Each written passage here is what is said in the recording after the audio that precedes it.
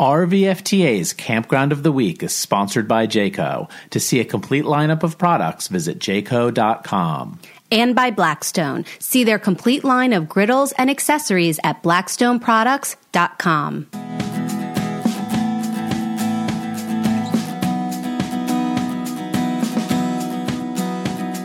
America the Beautiful. There is adventure to be found around every corner. And there is no better way to explore it than by staying at one of our country's 14,000 campgrounds. Our team of correspondents will guide you to the best places to park your rig or pitch your tent. On each week's episode, we'll give a complete review of one campground, location, activities, amenities, best sites, and tons of other insider intel. Plus, we'll talk about regional highlights, food, culture, attractions, family fun, and all things great outdoors.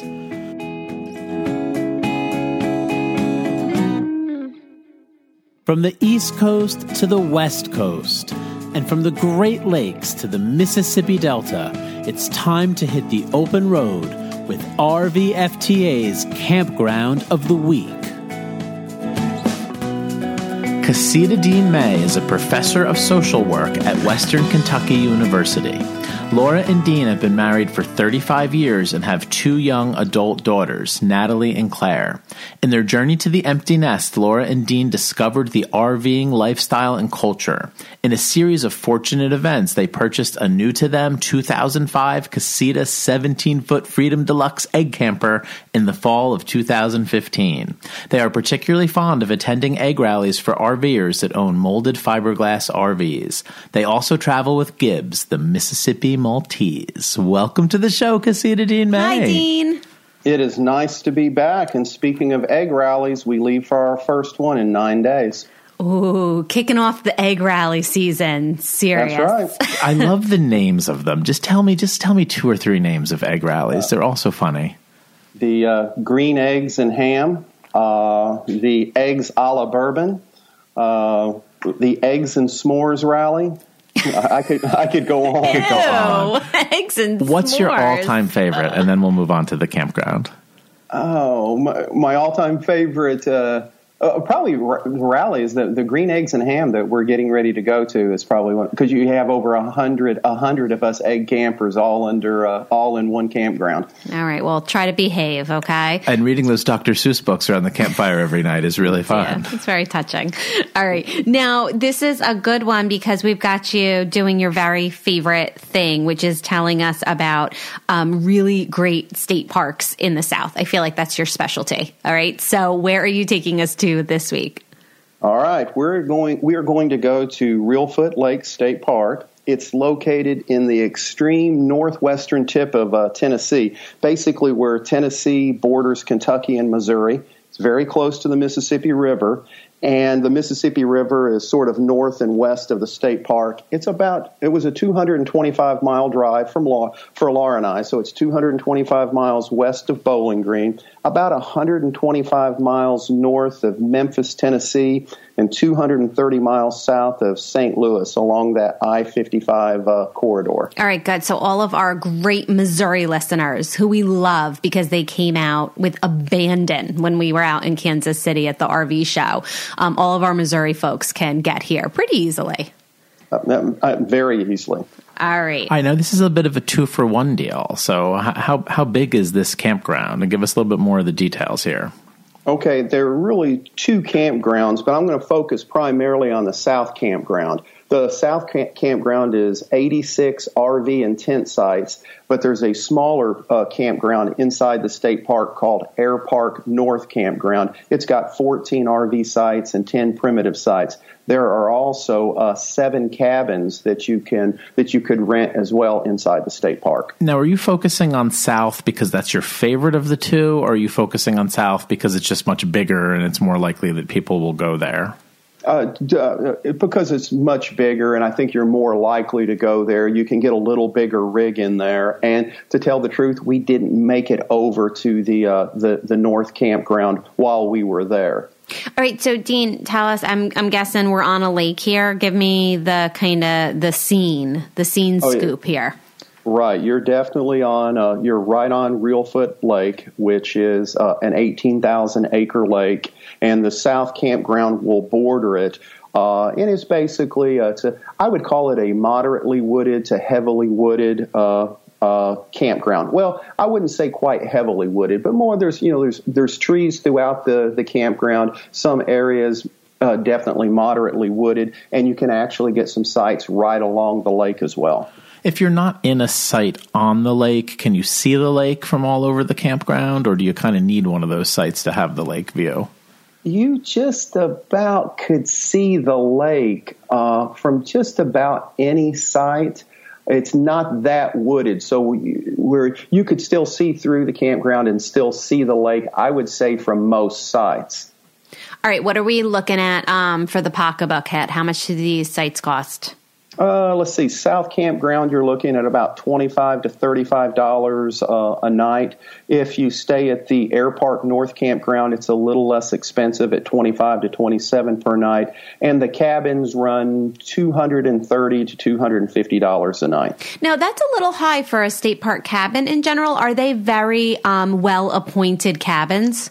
Oh, yeah. Now, I tell you what. Okay. These are some of the sweetest cabins. We're going to get to that. Okay. All right. So we'll let you get to that in your own sweet time, but my curiosity was just piqued there by that and the price. Contrast between those really cheap RV sites, and then those are like cabin prices around here in New Jersey. My theory is I don't mind cabins costing that much as long as they are equivalent to like hotel accommodation. So, okay, Dean, we won't rush ahead. We'll let you go slow and steady. Where do you make your reservations?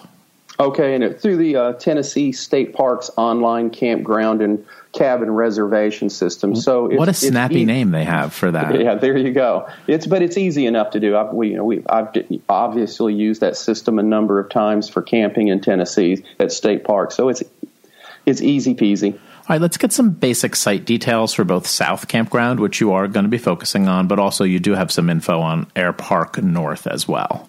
Okay, and again, of the 86 sites in the South Campground, all of the sites are paved, and all of the sites have electric and water. You're not going to get any sewer. At the Air Park North Campground, the 14 RV campsites do have electric and water, and like I mentioned earlier, the South Campground is nestled along the banks of Reelfoot Lake, so some of the sites are actually lakeside. And then, of course, now may be the time, if you want me to, I can talk about these cabins. You talk about those cabins. I'm curious what these are like. All right. Now, these are sweet cabins. So this is not your rustic cabin at all, with concrete floors and no bathroom or anything like that. But basically, you name a modern convenience or comfort, you're going to have it in these cabins. So you've got living room, dining room, full-size kitchens with dishwashers. All of the 7 cabins either have 2 or 3 bedrooms. All of them have 2 bathrooms. You have central air, central heat, electric fireplace, outdoor grill, patio, lakeside views. Some of the cabins are pet friendly. You have cable TV, Wi-Fi, and even a couple of the cabins are ADA accessible. And I mean, they are beautiful cabins. So are they inside new? And out. Are they newer cabins? I would guess they looked relatively new to me. I would say less than 10 years. And I'm guessing here just on the basis of how they look. Less than 10 years old, less than 5 years old. So if you have non-RVing friends or you just have a quick weekend and you wanted to even spend a night, check out the area, those cabins are really very, very nice. I love seeing state parks starting to get into the cabin and alternative accommodation games. It just, opens up camping to a wider variety of people and people that don't own RVs, like you said. All right, so now let's talk about some amenities at the South Campground. But before we do so, we have a sponsored message from our friends at Jayco. Jayco has helped generation after generation create family memories since 1968, offering travel trailers, fifth wheels, toy haulers, Class C and Class A motorhomes. It's easy to find the perfect Jayco for your family. With an industry-leading 2-year limited warranty, beautiful design, and innovative safety features, you can be confident in your Jayco. Visit your local Jayco dealer or jayco.com for more information. Jayco, generations of family fun. All right, now we're not at a private campground. We know there's not going to be tons of amenities, but what does the South Campground offer? Okay, you have a very, very small camp store that's part of your check-in station when you show up, and you can definitely get ice and you can get bait for fishing and a few other items. That's going to be about it. The South Campground, you also have 3 bathhouses. Of those 3 bathhouses, 2 of them have showers and also have washers and dryers, and there's a dishwashing area. There's an area for you to launch your boat. There's also, and again, this is a big fishing lake, so they actually have a fish cleaning hut with electric and water. And then there's also a pavilion and, of course, a dump station. Is it a nice place for kayaking and canoeing, or is it more like a motorboat scene, a little bit of both? Is the water calm? Is the water rough? Right, and we'll talk about that, I think, more later when we're talking about the state park and the lake. This is definitely a kayaking and canoe lake, given the geography and the geology of this lake. You would not want to take a motorboat on this, given that the average depth of Reelfoot Lake is just over 5 feet. Ooh, nice! Oh, wow! Just think about that. It's an 18,000 acre lake, but the average depth is just over 5 feet. Wow, no diving. Okay. No swimming. No diving. And you cannot swim in the lake either, so the swimming's prohibited. Oh, okay. All right, so stay in that canoe. Is it used as a water source? What's that? Is the lake used as a water source for the local community? No, I don't believe so. And again, just the history of that lake and how it was created by basically an earthquake. Dean's like, I'm gonna get to that later. Stop asking me questions. He just keeps getting me excited. Dean, okay. I know. He gives us very nice, neat, tidy outlines, and it's really best that we follow them. We'll get back on track. And that's why we call him PH Dean. So we'll get back on track. We're almost there to talk about the lake. But first, we just want to know if we can use our devices while we're here in this state lake, or should we plan ahead and download, our books to our Kindle? I would. You can use your cell phone a bit, and so cell phone service is fine, but absolutely no Wi-Fi. So download those movies on your device through Netflix and take them with you. So, how about customer service, Dean? Oh, and again, customer service was very nice. The staff, they're there to help you out, and with checking in, if you got questions about the lake, and particularly you go down to the visitor center, the staff are very, very helpful. All right, now we are officially to the place in Dean's notes where he is going to tell us about this lake and how it was formed. You ready to go, Dean? I am ready to go because, again, I think the history of this lake is amazing. So it's an 18,000 acre lake that was created by a series of huge earthquakes in the winter of 1811 and 1812. And these earthquakes occurred along the New Madrid fault zone, basically caused the Mississippi River to flow backwards for a period of time. And the earthquakes created this depression. So with the backflow of the river, you created a lake in that depression. So you really have a forest of cypress trees that are underwater in this lake. No, that doesn't happen every century.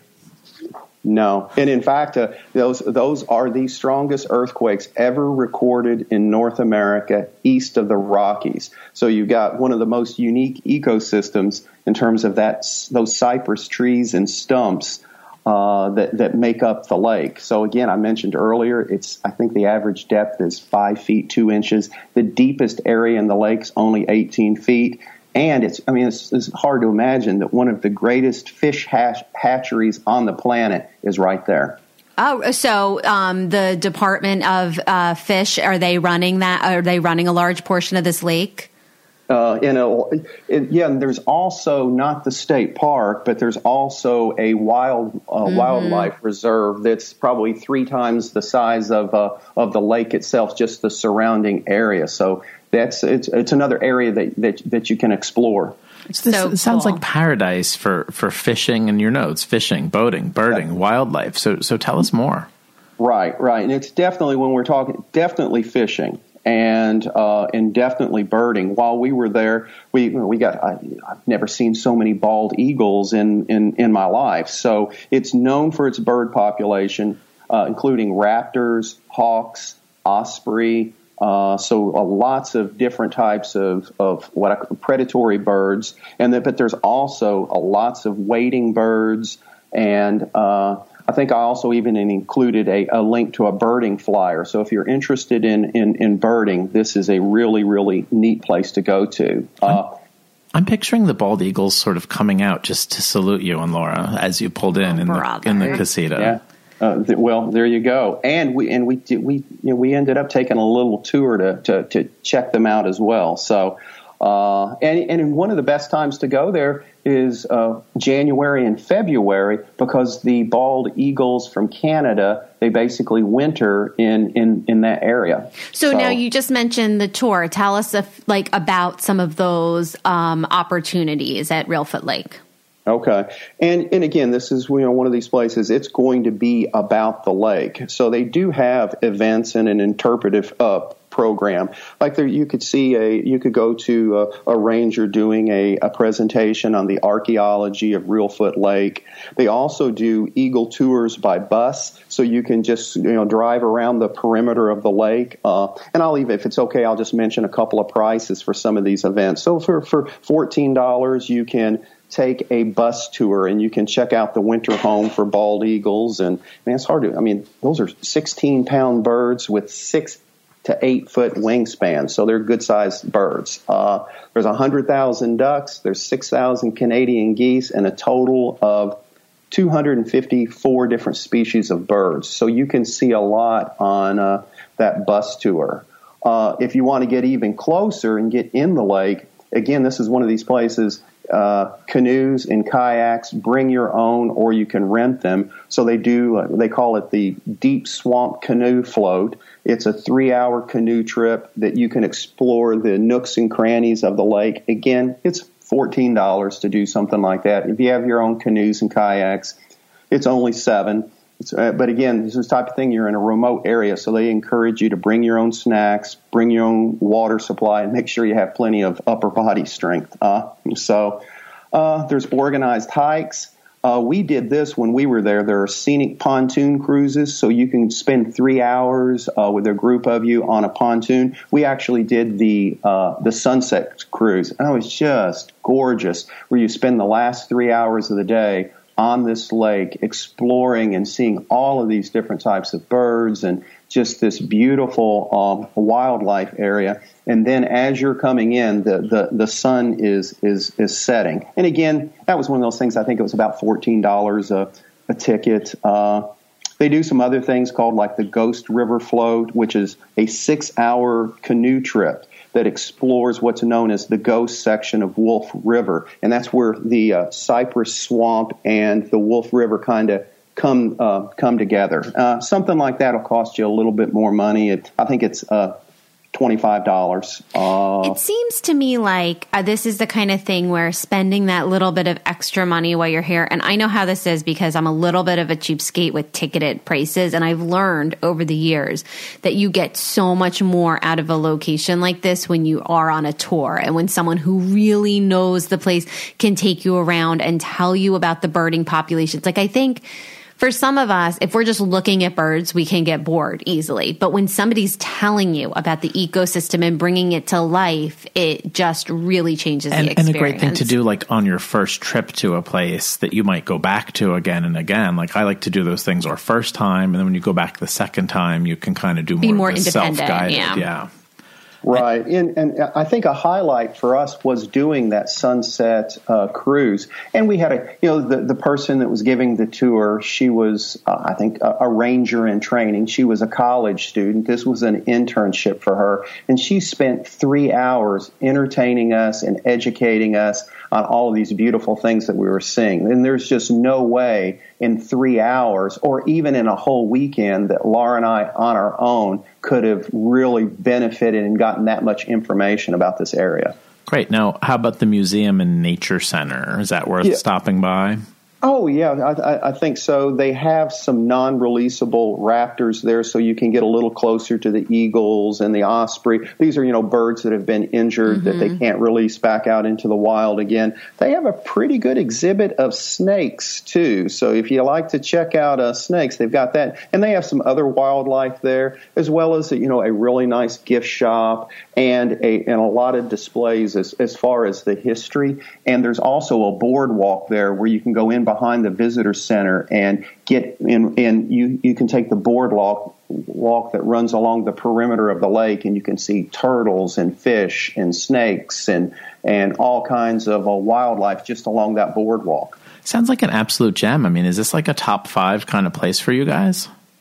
I think, and again, for me, what makes it such a highly rated area for us is just that history of the lake. It's a very, very unique lake. Now, Dean, what kind of insider details do you have for our listeners regarding booking?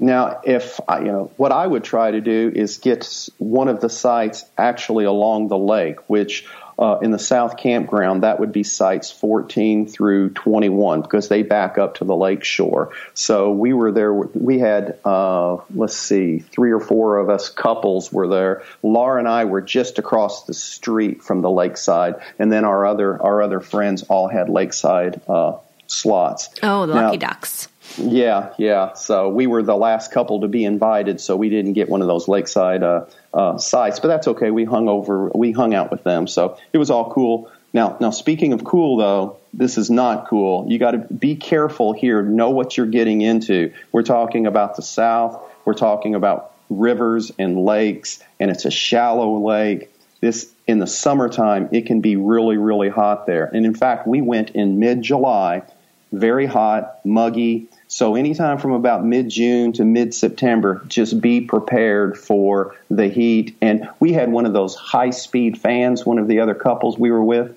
and we could turn the fan on, and that would keep the bugs away, and you wouldn't have to use quite as much bug spray and that type of thing. So when we hung out at night, we were okay. It was fine, but you're looking at it's camping and you can't swim. South. And you can't swim. The whole time you were saying that, I was thinking I wouldn't go here in the summer. This would be a spring or fall trip for sure. Right. And this campground's open year round, and you can even go, like I said, you can go in January and February, which is one of the best times to see the migrating bald eagles rather than the ones that, stay there throughout the year. All right. We know nobody's perfect. This one sounds mighty, mighty nice, but what could be improved? Now, again, I'm one of those, I have high standards for bathhouses. To me, that's something that's easy enough for a campground to provide. And I would say that the bathhouses were mediocre. That's as high a rating as that I can give them. And also the camp store, ice, bait, and a couple of other things. If you need any other supplies, get them while you're coming into the state park. Or just be prepared to go to Tiptonville, which is only 3 miles away. So it's not really a big deal, but it would maybe be nice to have a few more things in the campground store. It would be nice to be able to go in and get some hot dogs and hamburgers to cook on your Blackstone. So let's take a second and thank our sponsor, Blackstone Products. From the large 36-inch 4-burner griddles to the 17-inch 1-burner tabletop version that's perfect for taking along to Reelfoot Lake State Park, you can get a Blackstone that will let you cook everything you can on a traditional grill and 1,000 things you can't.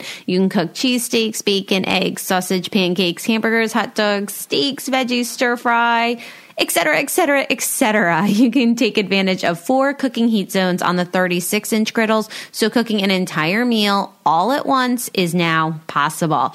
Join more than 1 million happy Blackstone customers. It's probably more than 1 million now. I think they've hit a billion. A billion. I think they've penetrated other universes at this point.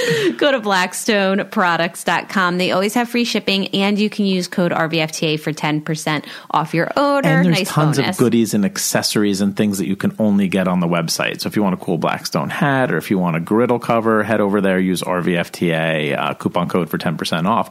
And I think we need to get Casita Dean a Blackstone. I know. But we'll talk about that after the show. He's got a complete setup, so it's hard for us to bring He's him a tiny to the trailer Blackstone guy. side. Yeah, adding something new is complex. Right. Something might need to be subtracted. You could subtract one of your Blackstone griddles and send it on down to Dean for posterity. Or I could just buy him a new one and send it to him because he's such an awesome correspondent. All right, let's talk about what is around Reelfoot Lake State Park. What you going to do in the area, Dean?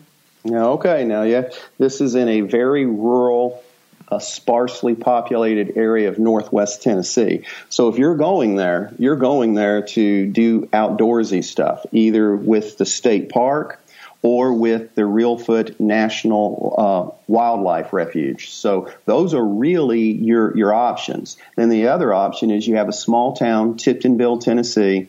It's about 4,500 people. And that's you can do your grocery shopping there. You can get gas there, and there are some restaurants there. Beyond that, that's all that's available in your just right there close to you. But I want to mention this. Now, I will preface this by saying Laura and I didn't get a chance to go. When we were driving there, we went by this amazing sort of like park or museum.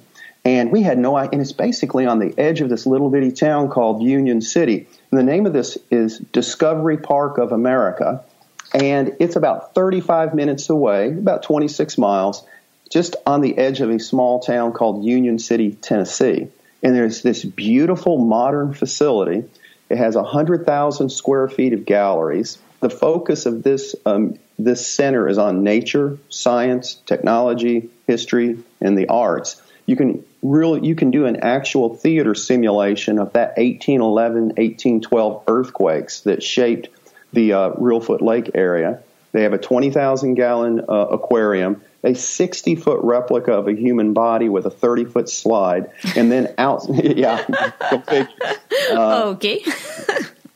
And then they also have a 50-acre park outside of the museum itself that includes like a Blue Angel plane, a garden. They have a 100-year-old chapel. They have farm and rural buildings kind of depicting life in the early 1800s. And they have a replica of the Liberty Bell. And tickets are $25, $20 for kids. And again, Laura and I didn't get to do that because I had no idea that they would have something like that just and now you want to go down the 30-foot slide on the replica of the human body. I'm just really interested, where you enter the slide and where you exit the slide. I think things could get a little sketchy there.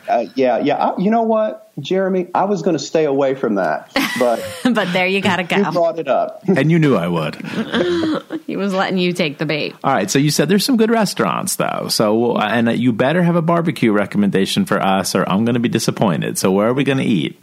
And I do have a barbecue recommendation, but what I want to mention first, because you have to remember, even though, barbecue is a statewide thing in Tennessee, but in this area, because of that lake, you're really talking about eating fish. So a lot of the restaurants tend to be kind of home-style fish restaurants. So some of the nicer ones that I would put on my list is Boyette's Dining Room. There's another one, Boathouse Restaurant. There's Blue Bank Fish House, and when Laura and I go back there, the one I would really want to try would be Blue Bank Fish House. And then we also did Lakeview Dining Room, which was very, very nice. We had a great meal. I think there were 8 of us there, so we had a wonderful meal. But when I go back, I'd like to try Blue Bank. It looked a little. I want to be careful of the word trendier when we're talking about such a rural sort of down-home place as this. We know what you mean. Okay. So, and then, of course, barbecue would be – you have a couple of barbecue options, but I think that in terms of taking the family and sitting down – now, we're still talking old-school barbecue restaurant here – would be Cheatham's Pit Barbecue. Now, is that good for the area, or is that like one of your favorite barbecue joints? I mean, be honest with us here. No, it's good for the area. It's a nice place to eat barbecue. Not quite sure that I'd say world class or anything like that, but it's got a diverse menu. You can get lots of different things there. But it's a very good place to eat barbecue. Dean, we love having you on the show, and anytime you want to give a shout out to anybody, you can do so. So you wanted to give a shout out here to some of your co-campers. I wanted to give a quick shout out. There were 8 of us that were camping that long weekend, and there's a nickname for us, and we're called the Shade Seekers Club. And that included my brother, Big Johnny Camper, and his wife, Mary, and then our wonderful friend like a sister to Laura and I, Trish, and her boyfriend, Robbie, and another couple, Tom and Julie, that we've known for years. And we had a great weekend with the 8 of us just sort of hanging out and exploring the area. Well, I would love to camp with all of you. But what I really want to know is, does Big Johnny, is he better at low and slow than you? Is he a better barbecue cook than you? Tell the truth. I tell you what, I think I would give maybe the slight edge to his ribs. And I think my ribs that I do at home are better than 90% of the barbecue restaurants where you can get ribs. To be honest, there are still some others that are world class, but Big Johnny knows how to do ribs. All right. Give credit where credit's due. All right, everybody. Thank you so much to Casita, Dean, for coming on and giving that great review of Reelfoot Lake State Park in Tennessee. Also, check out all the show notes for Campground of the Week. We put in all the links that we mentioned during the episode. That PDF, that wildlife PDF will be in there. That's over at rvfta.com. We've got a nice little search bar up at the top. And if you just put in the name of the campground that we reviewed, you don't have to go digging through archives. If you just put in Reelfoot Lake State Park, those show notes will pop right up and you can access all the information from the show. And you'll also want to check out our Facebook group, RVFTA, the group. It's the friendliest digital campfire over there in Facebook land, I think. We get rid of the I crimes. feel confident saying And Dean's that. a rock star on the forum, on the group, not the forum. All right. Dean, we'll see thanks. you at the campground. All right. Bye-bye.